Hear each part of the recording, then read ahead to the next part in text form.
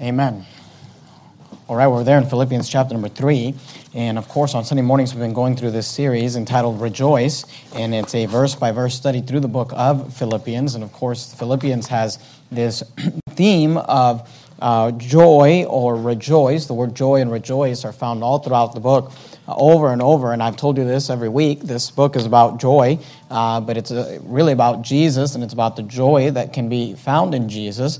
And as we've been walking through this, we've been having the Apostle Paul teach us about how to rejoice in the Lord. And in this passage that we find ourselves in this morning, the Apostle Paul gives us an illustration, an analogy for the Christian life. And he uses this analogy. It's an analogy he uses a lot throughout the Bible, and it is the analogy of the Christian life as a race. I want you to notice there in verse 14, Philippians 3 and verse 14. Notice what he says. He says, I press toward the mark. This is probably, this may be one of the most popular, if not one of the most popular verses in the book of Philippians. He says, I press toward the mark for the prize of the high calling of God in Christ Jesus. And the Apostle Paul, it seems to me from Scripture that he was a fan of sports. He must have enjoyed playing sports, and he used sports analogies throughout his epistles. Keep your place there in the book of Philippians if you would. That's our text for this morning. And go backwards with me to the book of 1 Corinthians chapter 9. If you go back, you got Philippians, Ephesians, Galatians, 2 Corinthians, 1 Corinthians, Philippians, Ephesians, Galatians, 2 Corinthians, 1 Corinthians.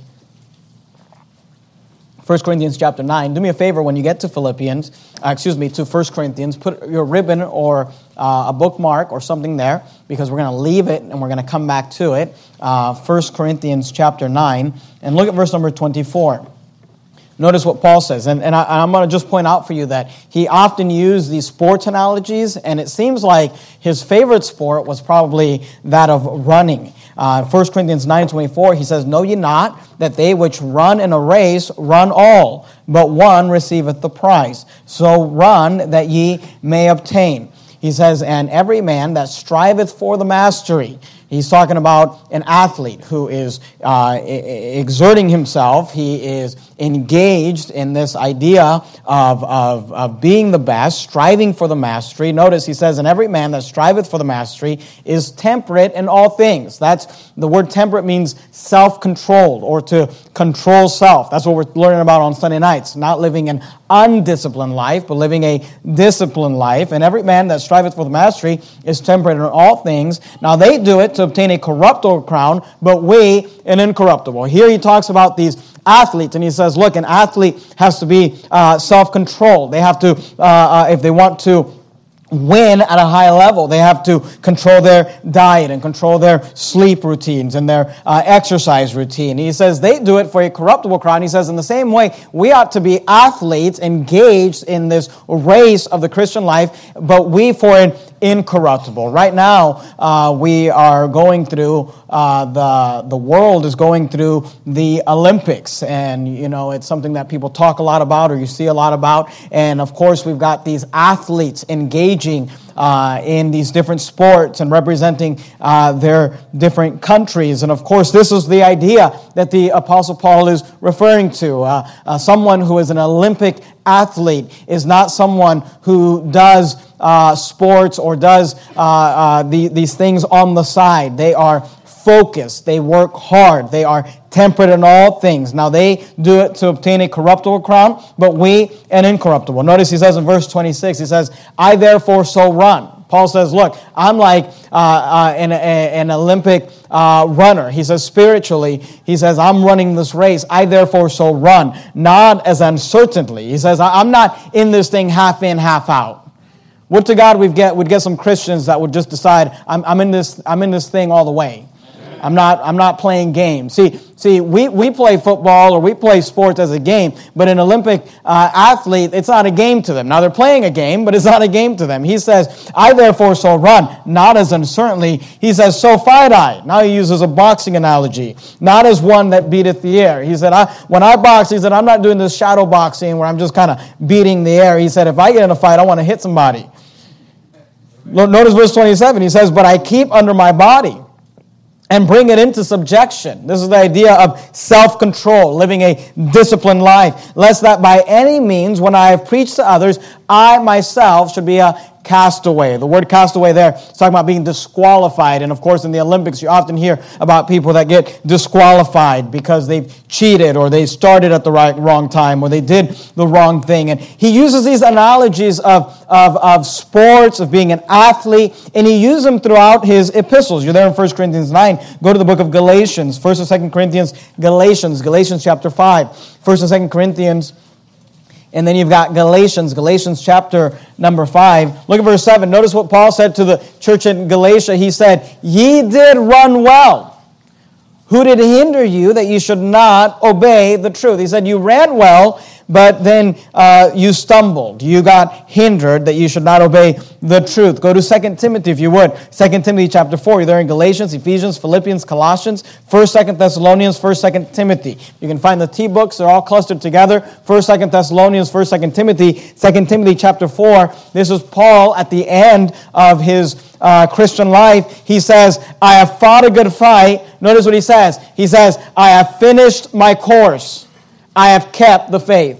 The idea there, I finished my course, he says, I finished my race. I finished what I set out to do. I went on this marathon called the Christian life, and I finished it. He said, I have fought a good fight. I have finished my course. I have kept the faith. Let me just give you one more. Go to Hebrews chapter number 12. Hebrews 12. You're there in 2 Timothy. You're going to go past Titus, Philemon, into the book of Hebrews. 2 Timothy, Titus, Philemon, Hebrews chapter number 12. Do me a favor when you get to Hebrews, put a ribbon or a bookmark or a bulletin or something there, because we're going to leave Hebrews and come back to it. So you should have your place in 1 Corinthians and in Hebrews chapter number 12.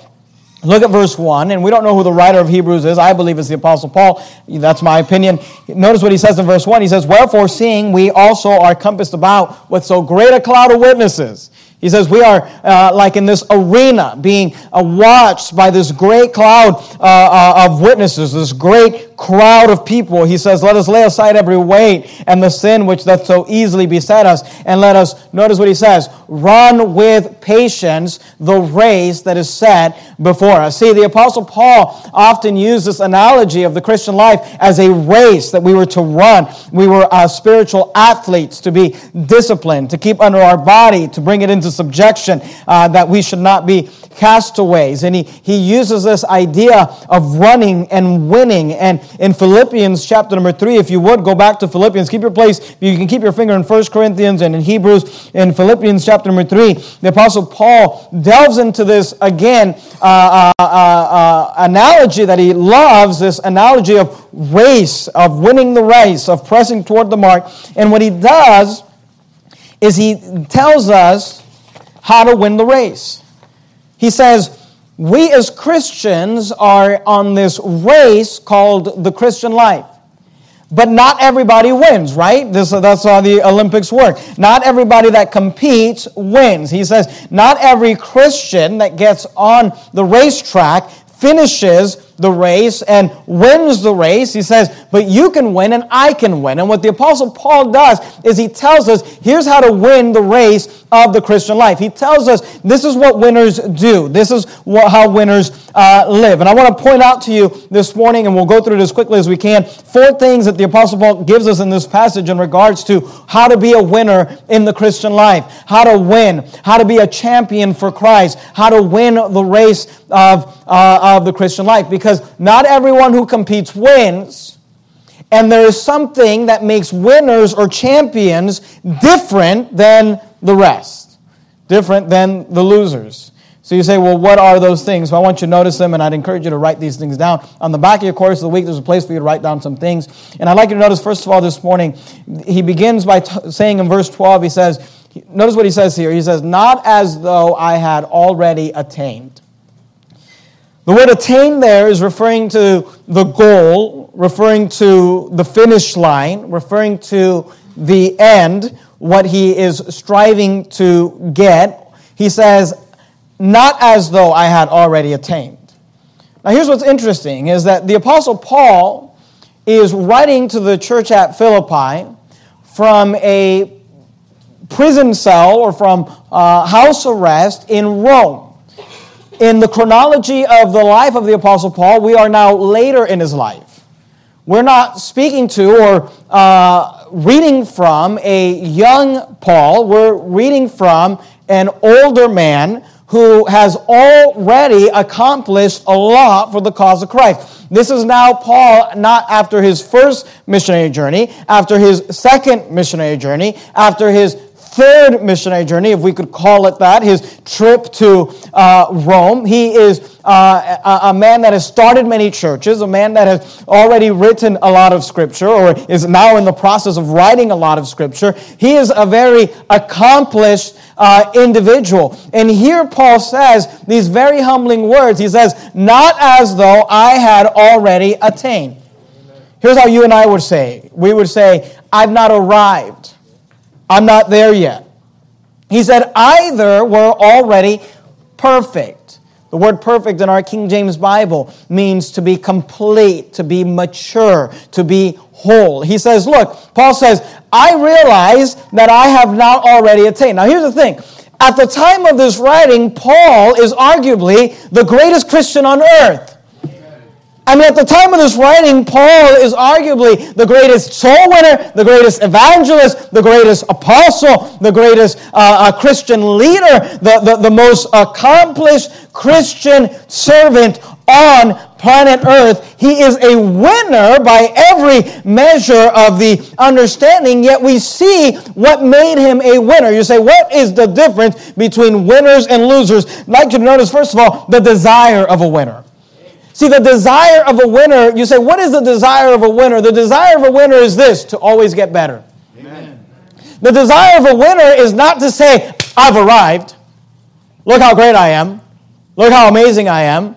Look how many churches I've started. Look how many books I've written. Look how many sermons I've preached. Look how many conferences I've been to. No, Paul says, look, not as though I had already attained, either were already perfect, but I follow after that I may apprehend that for which I also am apprehended of Christ Jesus. Verse 13, brethren, I count not myself to have apprehended. He says, I have not arrived. I am not done. I am not finished. I still have work to do. See, the desire of a winner, the difference between a winner and a loser, the difference between the athlete that goes on to win the gold, to win the championship is this, that their desire is to get better. They don't fall for this lie that says, I've arrived, I'm good enough, it's enough. See, an athlete who wants to win needs to realize that they can always get better. They can always do more. They can always accomplish more. Go back to 1 Corinthians if you would, if you kept your place there. 1 Corinthians chapter 15. Now when it comes to the Christian life, you see, the desire to be a winner is this healthy dissatisfaction. Now the reason I say it must be a healthy dissatisfaction, or maybe we can put it this way, a divine discontentment, is because dissatisfaction and discontentment are generally a negative thing. In fact, the Apostle Paul later on in this book is going to give us an entire speech on this idea of being content. He says, I have learned in whatsoever state I am therewith to be content. So we're not talking about being complainers. We're not talking about being whiners. We're not talking about being disgruntled, discouraged, depressed. That's not what we're talking about when we are talking about having a desire to win. We are dissatisfied, but it is a healthy dissatisfaction. We are discontented with where we're at, if you want to use that word, but as a divine discontentment. See, you say, how do you strike that? Here's how you strike it. To be a winner who desires to get better, first, you must be content. And again, the Apostle Paul is going to teach us that in a little bit. He's going to teach us that we must be content, that we must rejoice, is what he's been teaching us in the Lord. So we, of course, must be content wherever we find ourselves, whenever we find ourselves, however we find ourselves. We have to find our contentment in Christ. You're there in 1 Corinthians 15. Look at verse 9. Notice what Paul said. He said, for I am the least of the apostles, that I am not meet to be called an apostle, because I persecuted the church of God. Now notice what he says in verse 10. I love these words. He says, but by the grace of God, I am what I am. See, this was a man that was content. He was content with where he was at. He says, look, I've came a long ways. He said, I'm not complaining. When I say I'm not yet apprehended, I'm not complaining. He said, God has done a good work in me, and God has done a great work in me. And he says, look, I am the least of the apostles, and am not meet to be called an apostle because I persecuted the church of God. He said, but by the grace of God, I am what I am. And his grace, which was bestowed upon me, was not in vain, but I labored more abundantly than they all. Notice, yet not I, but the grace of God, which was with me. Hey, don't ever forget that whatever you are by the grace of God. Amen. Now, we ought to be able to say, by the grace of God, I am what I am. But let's not forget that it is not I that do it. He says, yet not I, but the grace of God which was with me. So you say, well, how can I be this spiritual athlete that desires to do more, that wants to get better? Well, first of all, you must be content. But secondly, go back to Philippians 3. You must not be complacent. See, there's a difference between being content and being complacent. Being content says, by the grace of God, I am what I am. By God's grace, God has brought me here, and if God chooses not to allow me to grow further or be blessed further, then that's okay. I'm going to rejoice in the Lord. I'm going to learn in whatsoever state I am therewith to be content. By the grace of God, I am what I am. See, the desire of a winner to get better is they must be content. However, if you want to win, yes, be content, but don't be complacent. What does it mean to be complacent? It means that you're apathetic. It means that you say, well, whatever, this is good enough. I don't need to try harder. I don't need to do anything different. I don't need to try to get better. See, we should be content, but not complacent. Notice the Apostle Paul, he said, not as though I had already attained, either were already perfect. He said, I know I can get better. But notice, he was content, he says, by the grace of God I am what I am. And then he was not complacent. Look at verse 12. He says, not as though I had already attained, either were already perfect. Notice these words, but I follow after. You see those words, I follow after? He says, there is something I'm pursuing. There is something I'm following after. There's something I'm trying to get at. He says, but I follow after if that I may apprehend that for which also I am apprehended of Christ Jesus. See, when he said, I'm not yet attained, he wasn't complaining. He wasn't discontented. He was content. He said, by the grace of God, I am what I am. But he says, I'm not complacent either. I follow after.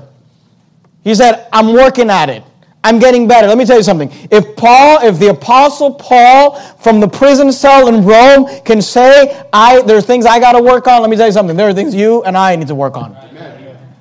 If he can say I have not already attained, then neither have you and neither have I. Amen. See, the desire of a winner is to get better. You say, how do you do that in a healthy way? You need to be content and not complacent.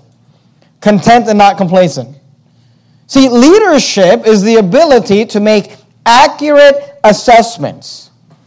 And self-leadership is the ability to make accurate self-assessments. To be brutally honest with yourself. To not lie to yourself. This is what self-leadership is. I'm often amazed by people. Who have decided in life that they're just going to be like the ostrich and just put their head in the sand and hope everything works out well. We all have different personalities and we're all different. I don't understand that.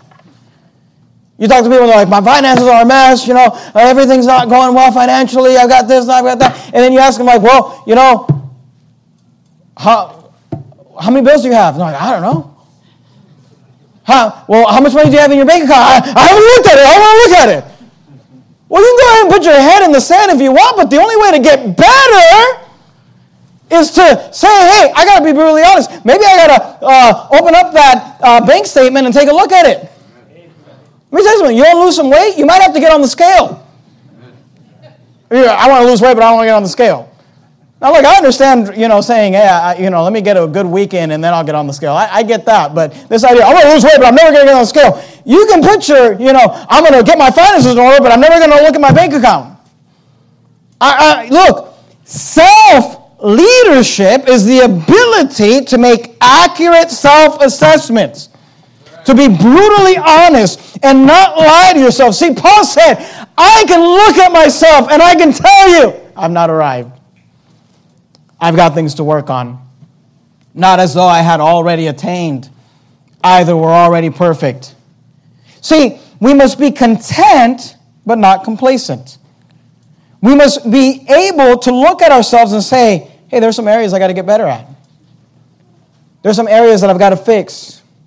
Look, when it comes to your Christian life, you ought to be able to look in the mirror. Look, didn't James say that Christian maturity is the Christian that can take the Word of God like a mirror and look at it and face the truth and say, wow, there's something, I don't want to see this, I don't want to acknowledge this, I don't want to admit this, but there are some major issues in my Christian life I've got to fix. That's what self-leadership is. Let me tell you something, men. If you're unwilling to actually look at a situation and say, this is the problem, you're not cut out for leadership. You're not cut out to be a leader. Because a leader says, here's the problem. It's ugly. No one wants to deal with it. But a leader says, I'll deal with it. Amen. See, a leader must be able to look at the good, the bad, and the ugly.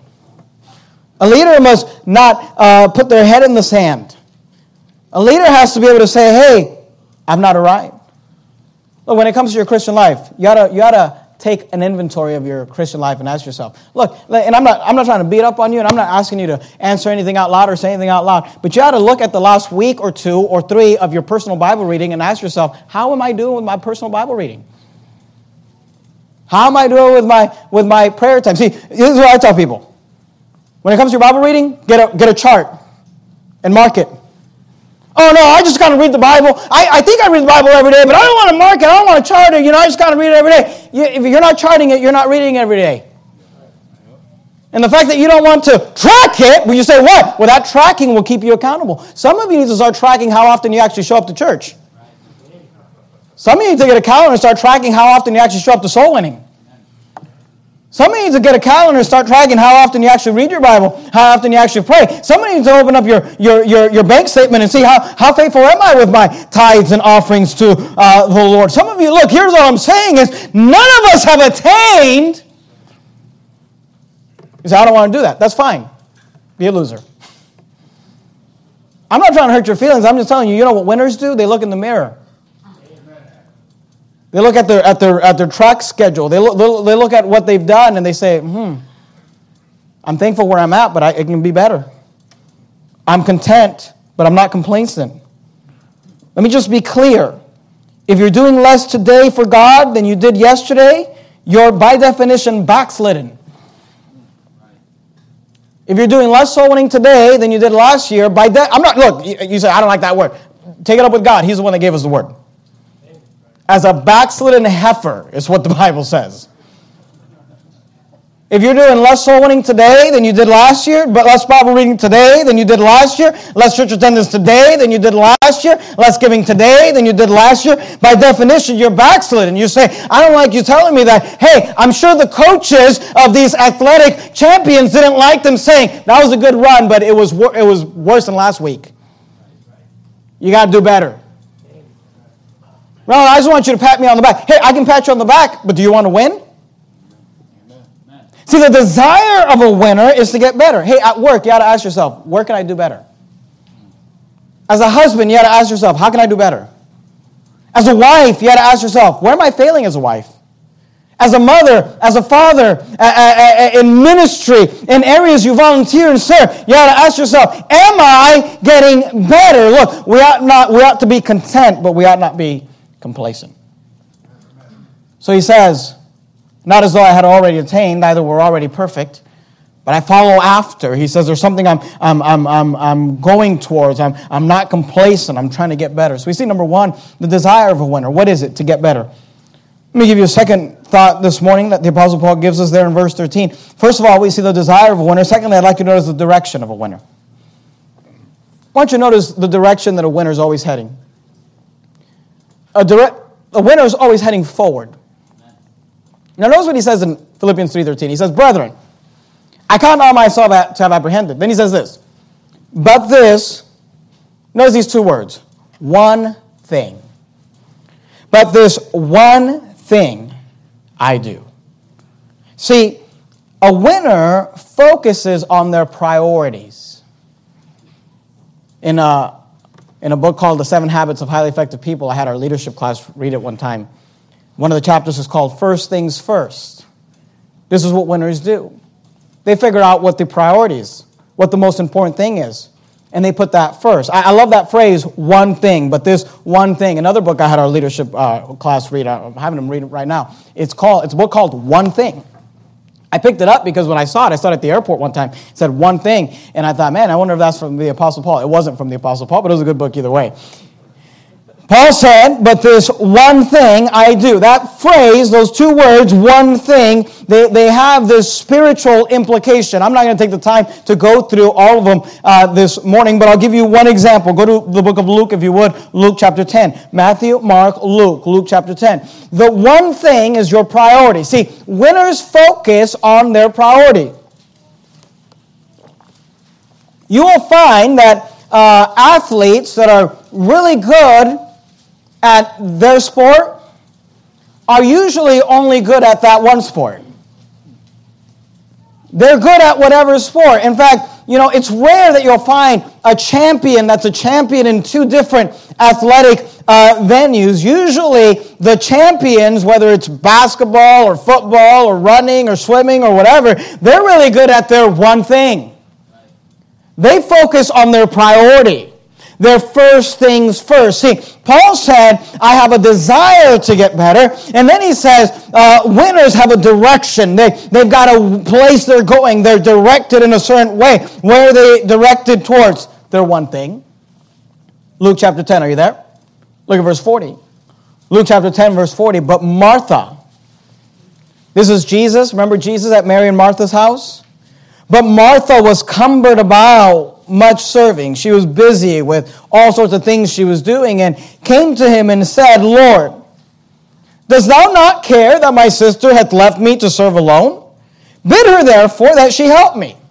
Mary and Martha having Jesus over at their house for fellowship, and Martha's doing all the work. She's cumbered about with much serving. And she begins to complain to Jesus. She says, dost thou not care that my sister hath left me to serve alone? Notice verse 41. And Jesus answered and said unto her, Martha, Martha, thou art careful. The word careful means worried, anxious. Thou art careful and troubled about many things. But, notice, don't miss it, but one thing is needful. And Mary hath chosen the good part, which shall not be taken away from her. See, when Jesus showed up, Mary put everything down and sat at the feet of Jesus and began to commune with Jesus, talk to Jesus, fellowship with Jesus, spend time with Jesus. You know what Jesus said? She's done the right one thing. There's lots of things that you can do. There's lots of areas you can get involved in. He says, you are careful and troubled about many things, but one thing is needful. He says, there's one thing that you need. There's lots of things you can do, but there's only one thing that you need to do. He says, and your sister Mary hath chosen the good part, which shall not be taken away from her. See, Paul said, this one thing I do. See, winners focus on their priorities. Winners decide, there's lots of things I can do, but only one thing I should do. And I'm going to focus on that one thing.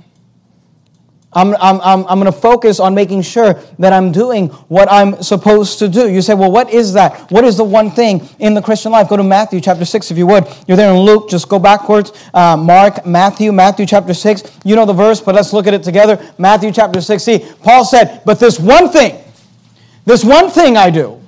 Martha has chosen the one thing. There's one thing that's needful. You say, what is that one thing? Matthew 6:33. But seek ye first.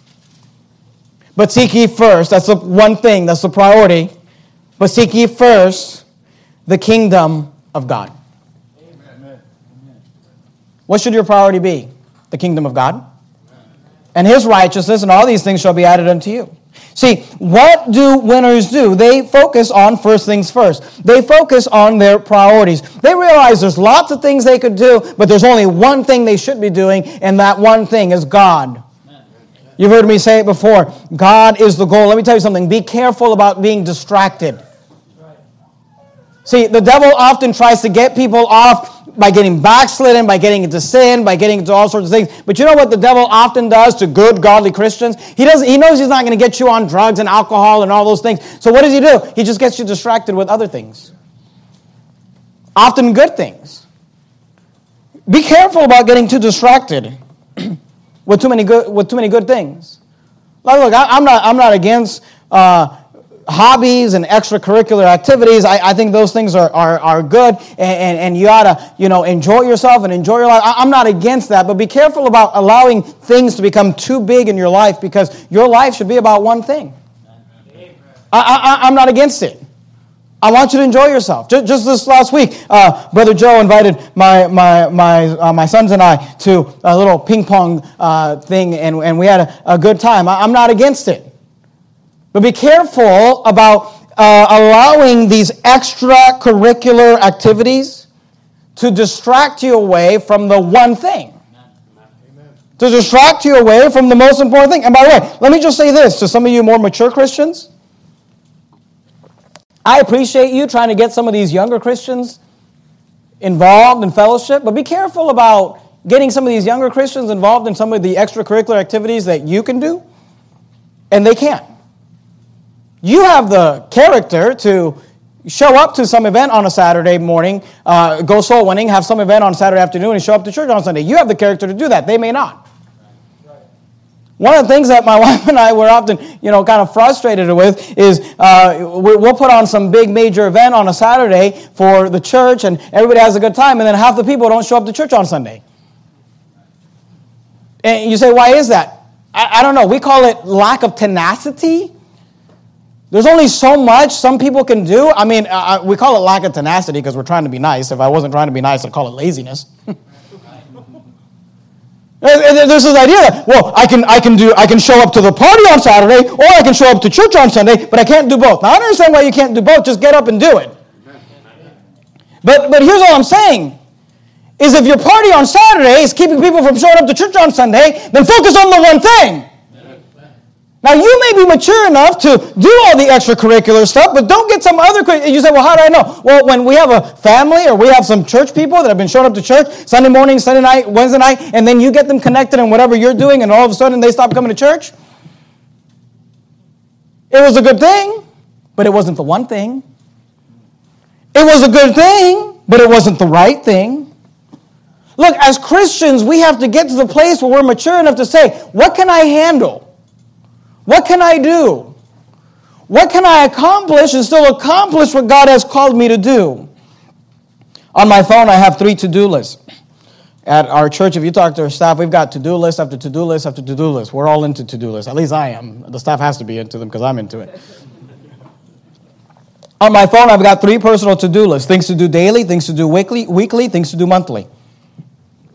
There are some things I have to do every day. There are some things I need to do every week. And there are some things I have to do every month. And I have to keep track of all those if I'm going to accomplish everything I'm supposed to accomplish. So I've got those lists for myself. On the top of the list, I've got this note. It says this: from now till your kids are grown, this is all you can do, should do, and must do. I just realized that I don't have the ability to do as much as maybe as other people can, or I don't have the talent or the energy. There's only so much I can do, and I just had to figure out this is what I can do, this is what I should do, this is what I must do, and from now till my kids are grown, that's all I'm going to do. You say, why? Because I've got to focus on my one thing. Nehemiah said it this way. They called him down. They said, hey, you want to come have lunch with us? He says, no, I'm doing a great work. He was building the wall of Jerusalem. He said, I'm doing a great work. I cannot come down. And look, I'm not telling you, there are some things, they're not sinful. They're not wrong. There's nothing wrong with it. But maybe it's distracting you. Some of you moms need to say, I'm going to shut off that stinking Facebook because I'm doing a great work. It's called homeschooling my children. But I'm just telling you that winners are always heading towards their priority. They put first things first. Paul said, but this one thing I do. He said, I'm focused on this one thing. I'm trying to accomplish this one thing. I've got one thing I'm trying to accomplish. And I'm focused on that. I'd like you to notice, secondly, in the direction of a winner, not only do winners focus on their priorities, but I'd like you to notice, secondly, winners focus on the future. Now, notice what he says in verse 13. Brethren, I count not myself to have apprehended, but this one thing I do. Then he says this, forgetting those things which are behind, and reaching forth unto those things which are before. You see, in that one thing, there's a two-step process. Forgetting those things which are behind, and reaching forth unto those things which are before. See, winners have a direction. The direction of a winner is always heading forward. What does that mean? It means that they focus on their priorities, their one thing. They put the first things first. But it also means that they focus on the future. They focus on what's before them. Let me let you in on a little secret. There's nothing you can do about the past. You ought to put the past in the past. That's why they call it the past. See, winners don't sit there and focus on their past. Winners realize that if they're going to win, they must focus on the future. The only thing I control is from now to the future. And I want you to notice when Paul said this, he wasn't just a guy giving a little pep rally, forgetting those things which are behind. The Apostle Paul was arguably the greatest Christian on earth at this time, but let me tell you something. Paul had a past. Go back to 1 Corinthians 15. We already read it, but let's look at it. Remember what Paul said? 1 Corinthians 15:9. 1 Corinthians 15:9, he says, notice what Paul said. He says, for I am the least of the apostles that am not meet to be called an apostle. The word meet means suitable. He said, I'm not even suitable to be called an apostle. He said, I am the least of the apostles and I'm not meet to be called an apostle. You say, why, Paul? Here's why. Because I persecuted the church of God.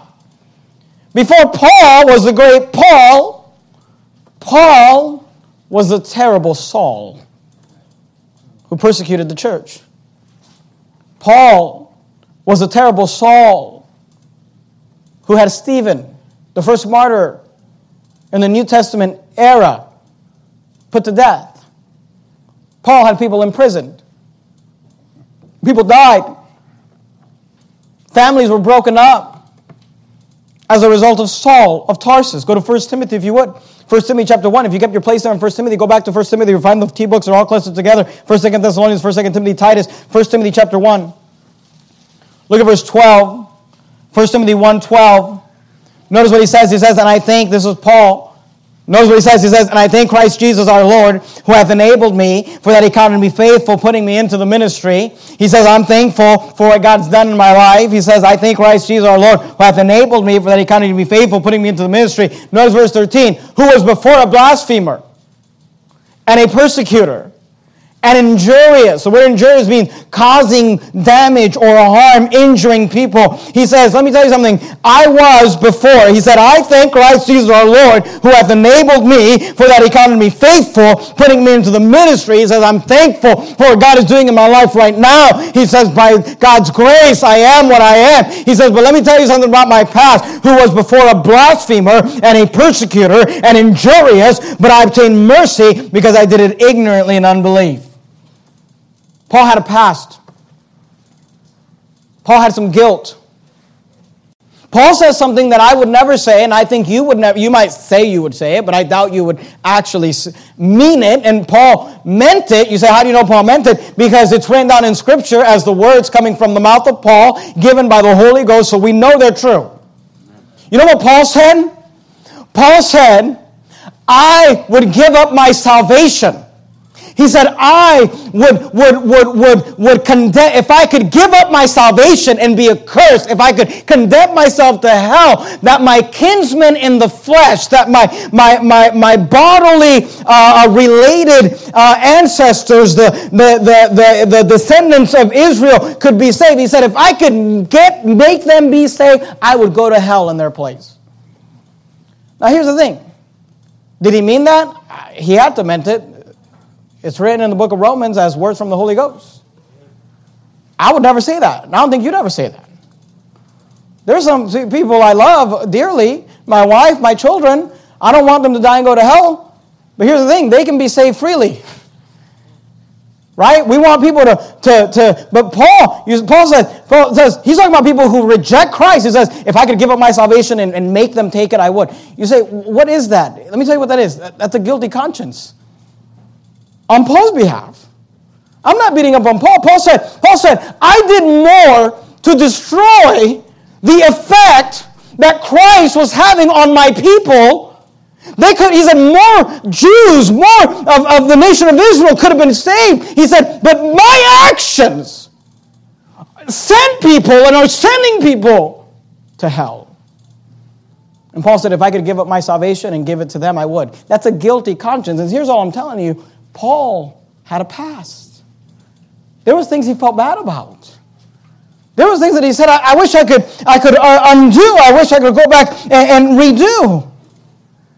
Let me tell you something. Paul understood that the best thing to do with your burden is to make your burden a bridge. Amen.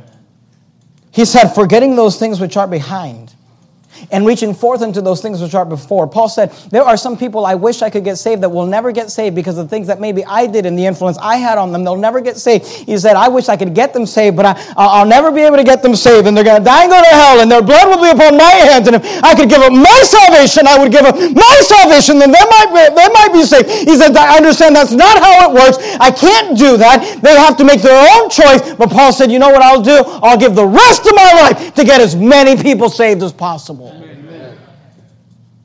So how do you do that? By forgetting those things which are behind.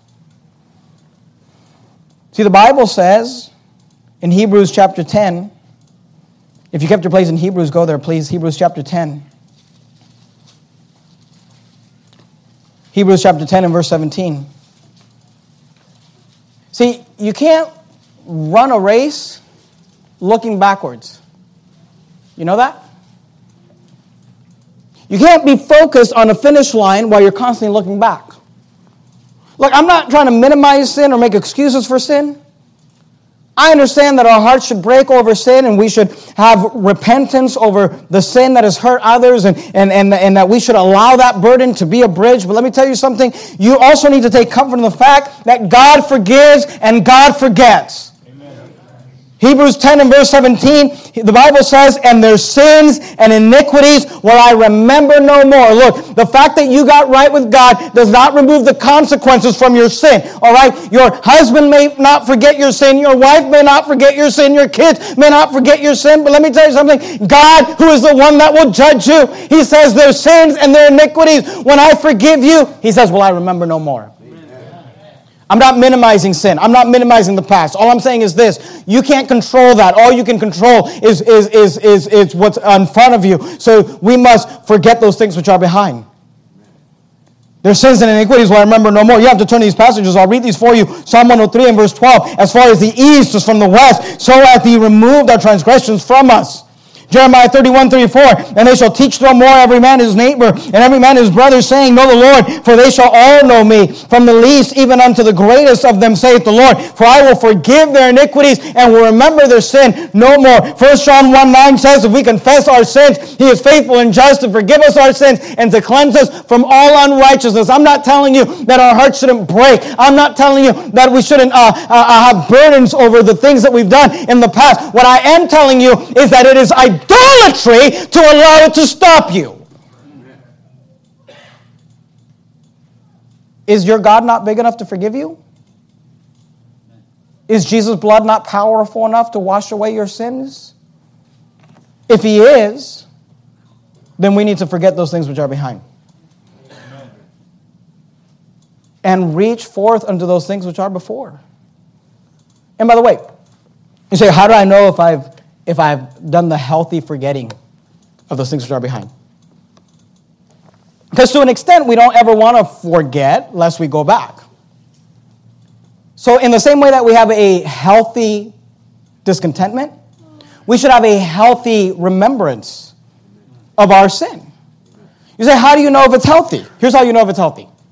How do you respond to the preaching of God's word to that sin? See, some people, they carry this guilt around. They say, I got divorced. I got divorced. You say, well, how do you know if they've dealt with it in a healthy way? Well, when the pastor gets up and preaches against divorce, which, by the way, is a sin. The Bible says that God hates putting away, which is divorce. He hates it. When the pastor gets up, do you say, I just can't, I hate it when he preaches about that because I got divorced? You're not right with God. If you've actually dealt with that and gone right with that, you know what a healthy person that has gone through a divorce says? They say, Pastor, teach them. Amen. They need to know. That was the worst thing I ever went through. I wish I could go back. That was terrible. I wish I could have never done that. I don't want my kids to do that. Pastor, teach them. Amen. See, when you actually are moving forward, you say, I forget those things that are behind, but I let them motivate me. I take that burden and I build it into a bridge so that I can do what God has called me to do. Paul said, forgetting those things which are behind and reaching forth unto those things which are before. See, a winner has a direction. We see the desire of a winner. What is it to get better? We see the direction of a winner. What is it to head forward? Look, I realize people come to this church and say, I wish I would have heard this a year ago or 5 years ago or 10 years ago or 20 years ago, and I wish you would have too. But all you can do is what you have now. So live for God now. God has forgiven you. Do right from this day forward. Forget those things which are behind and reach forth unto those things which are before. So we see the desire of a winner. We see the direction of a winner. Like you notice, thirdly, this morning, we see the diligence of a winner. Notice these two words in verse 14. He says, I press. He says, forgetting those things which are behind. He said, this one thing I do, forgetting those things which are behind and reaching forth unto those things which are before. Then he says this, I press. I press toward the mark. The word press means to move into a position by exerting continuous force or energy. It's the diligence of a winner. See, when you see an athlete that wins the championship, you know what you can count on? You can count on the fact that they put in the work. They put in the energy. They exerted themselves. They put the work in to win the prize. Paul said, I press toward the mark. Go to 1 Corinthians 15. 1 Corinthians 15. Look at verse 10. 1 Corinthians 15 and verse 10. Let me tell you something. The Christian life requires work. Amen. I didn't say salvation. Salvation is by grace through faith, not of works. Amen. But then God says, I want you to work out your own salvation. 1 Corinthians 15:10, notice what Paul said. He says, but by the grace of God I am what I am. And his grace which was bestowed upon me was not in vain. He said God's grace was not wasted on me. It was not in vain. Here's why. But I labored, notice, I love these words. But I labored, this is Paul's secret to success. But I labored more abundantly than they all. When they were sleeping, Paul says, I was working. When they were relaxing, I was working. When they were taking the day off, I was working. I labored more abundantly. I was putting in the energy. I was putting in the work. I was making sure it got done. He says, I labored more abundantly than they all. See, there's not only the desire of a winner, there's a direction of a winner, and there's a diligence of a winner. The winner, someone who's going to win, they have to put in the work. It's going to require work for you to walk with God. Look, I'm not trying to beat up on you, but let me just try to help some of you out. I get sick and tired of hearing people say these things. They look at somebody who has a good marriage, and they're like, oh, well, they just got lucky. They married the right person. They married, their soulmate, and that's why they have a good marriage. Or they see somebody who's raised some good kids, and they're like, well, their kids just must be, they're just really, by nature, they're really good, and they're not rambunctious like my kids, and that's why. Or they see a church that's succeeding, they're like, oh, well, they're just lucky, God. Let me tell you something. Nobody got anything by luck. It's work. That's right. That's right. You see a good marriage? You see a good marriage? That is a man and a woman that are sinners and could walk in the flesh and could destroy their marriage just like anybody else. If they have a good marriage, it's because they put work into it. Amen. If somebody raised some good kids, they didn't just, well, my kids are rambunctious and their kids are good. No. The Bible says that all kids are bad. We're all sinners. You say, what is that? They put some work in it. Walking with God requires some work. Having a good marriage requires some work. Raising some godly children requires some work. Hey, starting a church requires work. Being faithful requires work. Being healthy requires work. It requires work. Don't excuse yourself and say, well, I must have just worked out for them. They got all the talent. They got all the genes. They got it all worked out. No. They worked. How do you win? You work. The diligence of a winner. Paul says, I labored more abundantly than they all. It's that tenacity. I'm going to get up and I'm going to do what I'm supposed to do. I remember years ago, I had a young guy come to me.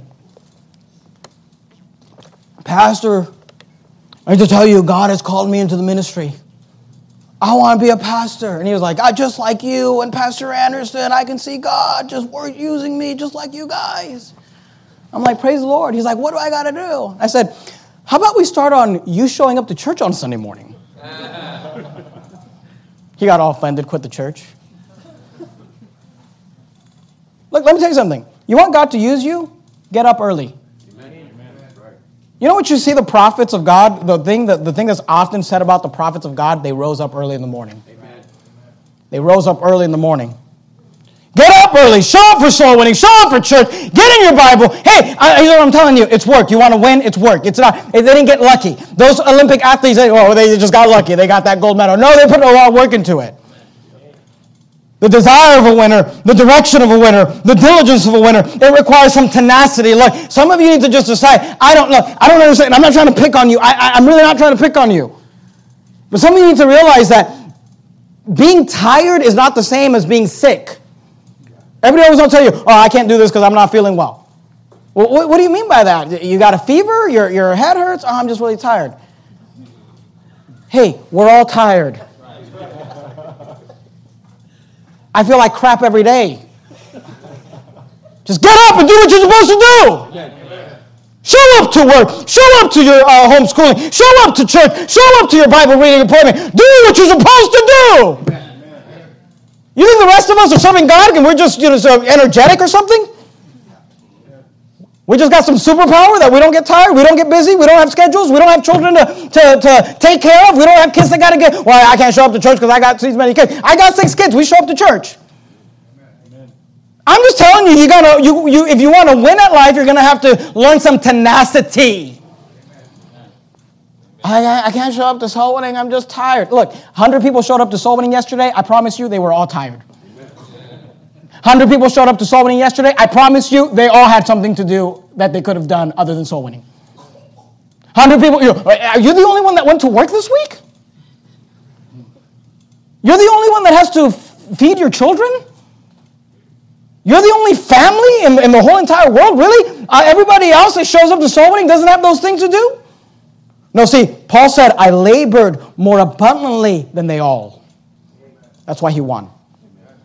That's why he succeeded. And let me tell you something. At least have the decency to tell somebody when they raise godly kids to tell them, hey, you did a good job. Amen. You must have put a lot of work into that. Not where your kids must have been. At least have the decency. If somebody has a good marriage, say, man, you guys must have worked hard at that marriage. Praise the Lord. Not, well, I didn't marry my soulmate. If I would have married my soulmate, it would have been easy for me too. We see the desire of a winner. What is it? To get better. We see the direction of a winner. What is it? To head forward. We see the diligence of a winner. What is it? To put the work in. To get up early. To show up. To do what you're supposed to do.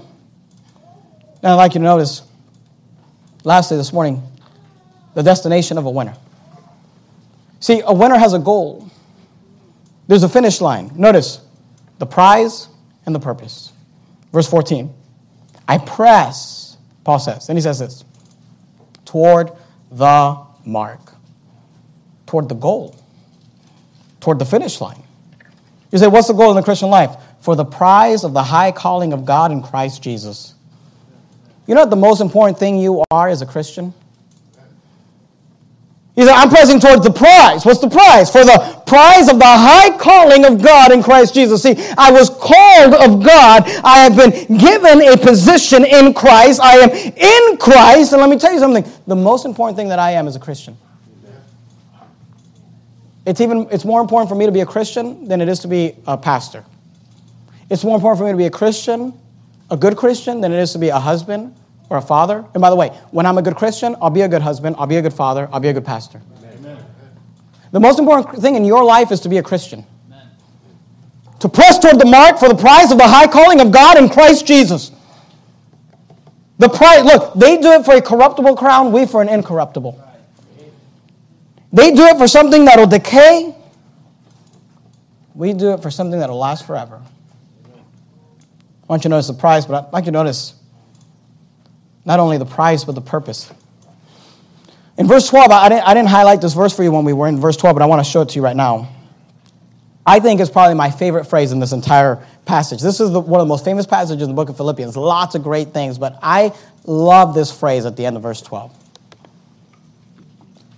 He says, not as though I had already attained, neither were already perfect, but I follow after. He says this. Notice what Paul says. If that I may apprehend. The word apprehend means if I can catch up to and grab.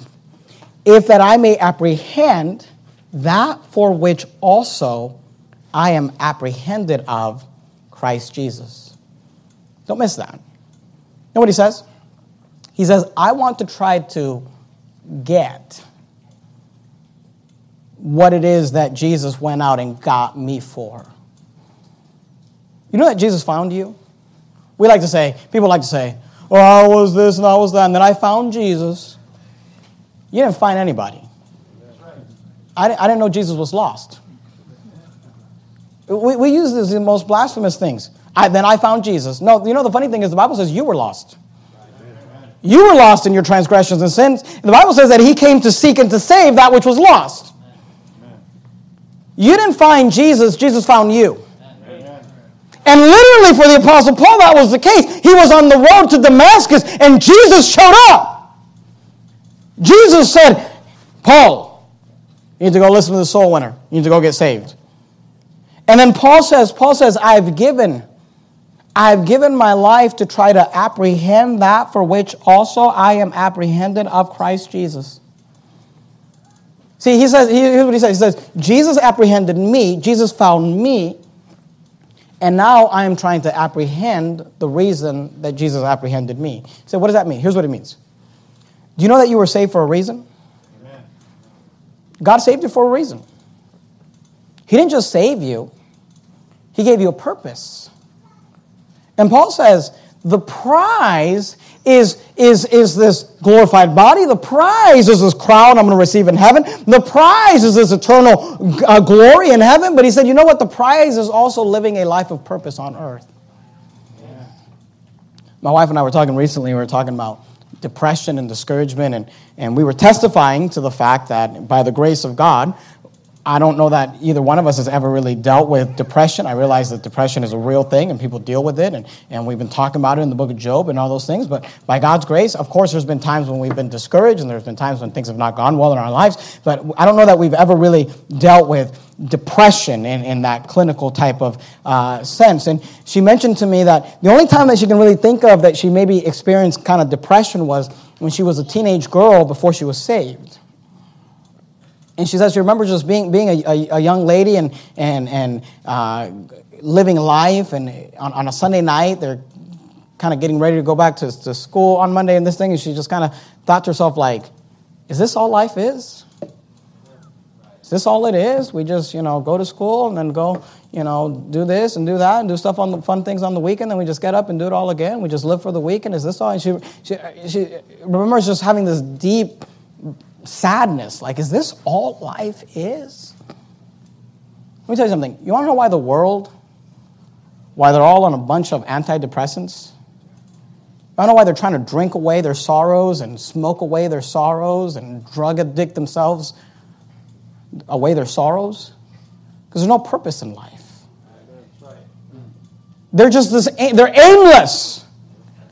They get up, they go to work, then they get drunk on Saturday, get drunk on Sunday, just to get up, to go to work, just to do the same thing again and again and again and again. There's no purpose in that. Paul said, I found some purpose. He said, I have a goal to apprehend that which I also am apprehended of Christ Jesus. He says, I realize that God saved me with a purpose and with a plan. And he said, I'm heading towards that mark. Jeremiah, you don't have to turn there. Jeremiah says this. This is what God said to Jeremiah. Before I formed thee in the belly, I knew thee. And before thou camest forth out of the womb, I sanctified thee and ordained thee a prophet unto the nations. God said to Jeremiah, for I know the thoughts that I think towards you, saith the Lord, thoughts of peace and not of evil, to give you an expected end. Let me tell you something. God saved you for a purpose. And the prize of being a disciplined athlete headed in the direction of winning the race is that you get a prize in heaven, but you get to live with some purpose on earth. You get to get up every day and realize, I've got purpose for living. God's doing something in my life. By God's grace, I am what I am. I'm content with where I am, but I'm not complacent. I'm trying to get somewhere. I'm trying to do something. God is doing a work in me. And I'm destined for that prize. You've heard me say it before. The goal is God. Say, what's the goal? What's the goal? Let me tell you something. You young people, please listen to me. If I could just get this in your head. The goal of your life ought to be God. Amen. To know God. To get close to God. To let everything else is a tool. Let me tell you something. Your job is a tool. Your job is a tool that God will one day give you or has given you so that you can use it as a tool to serve Him. Your house is a tool. Your vehicles are tools. Your clothes, everything you have in this world, it is a tool that I get to use to serve God with. The sad thing is that we make our job God. Money is a tool, but we make money God. Fellowship is a tool, but we make fellowship God. Things, they're a tool, but we make those things God. You'll never be happy till you realize that the goal is God. To draw close to God, to draw nigh to God, to know God, like Paul said, that I may know Him and the power of His resurrection. So we see the desire of a winner, the direction of a winner, the diligence of a winner, the destination of a winner. I want you to notice as we end this morning, look at verse 15. Verse 15 and 16 is a little bit of review of things that he's already said. I'm not going to highlight that. I just want to highlight some words for you. I want you to notice verse 15. He says, let us. You see that word us? Plural. Let us, therefore, notice this word many. You see that word many? Plural. As many as be perfect, be thus minded. And if it be anything, and if in anything ye be otherwise minded, God shall reveal even this unto you. Nevertheless, wherefore, you see this word we? Plural. We have already attained, let us. This is word us, plural. Let us walk by the same rule. Let us, you see that word us, plural. Let us mind the same thing. He says, let us, as many, whereto we, let us. Let me tell you something. The Christian life is a race, but the Christian life is also a team sport. Amen. We do it together. We were created for community. You're not on this race. See, the Christian life is not this sprint where we're all lined up together and we're trying to beat each other. No, the Christian life is like a marathon where we're all together and we're all trying to get to the finish line. Let us run together. Let us run with patience. Let as many of us as be perfect get to the finish line. I'm not in competition with you. I'm trying to get to the finish line with you. So here's a question for you. Are you going to win? There's some things that separate winners from losers. And Paul said, I press toward the mark for the prize of the high calling of God in Christ Jesus. Let's bow our heads and have a word of prayer. Heavenly Father, thank you, Lord, for your word. Thank you for this passage of Scripture. Lord, I pray you'd help us to take the Christian life serious. I realize sometimes it's hard. I understand sometimes it's difficult. But Lord, I pray you'd help us. Help us to get on the track. Help us to start running. Help us to realize that there's a target we can aim at, and that goal is God. And Lord, I pray that you would help all of us to get to the end of our lives like the Apostle Paul, when he got to that finish line. He said, I have fought a good fight. I have finished my course. I have kept the faith. In the matchless name of Christ, we pray. Amen.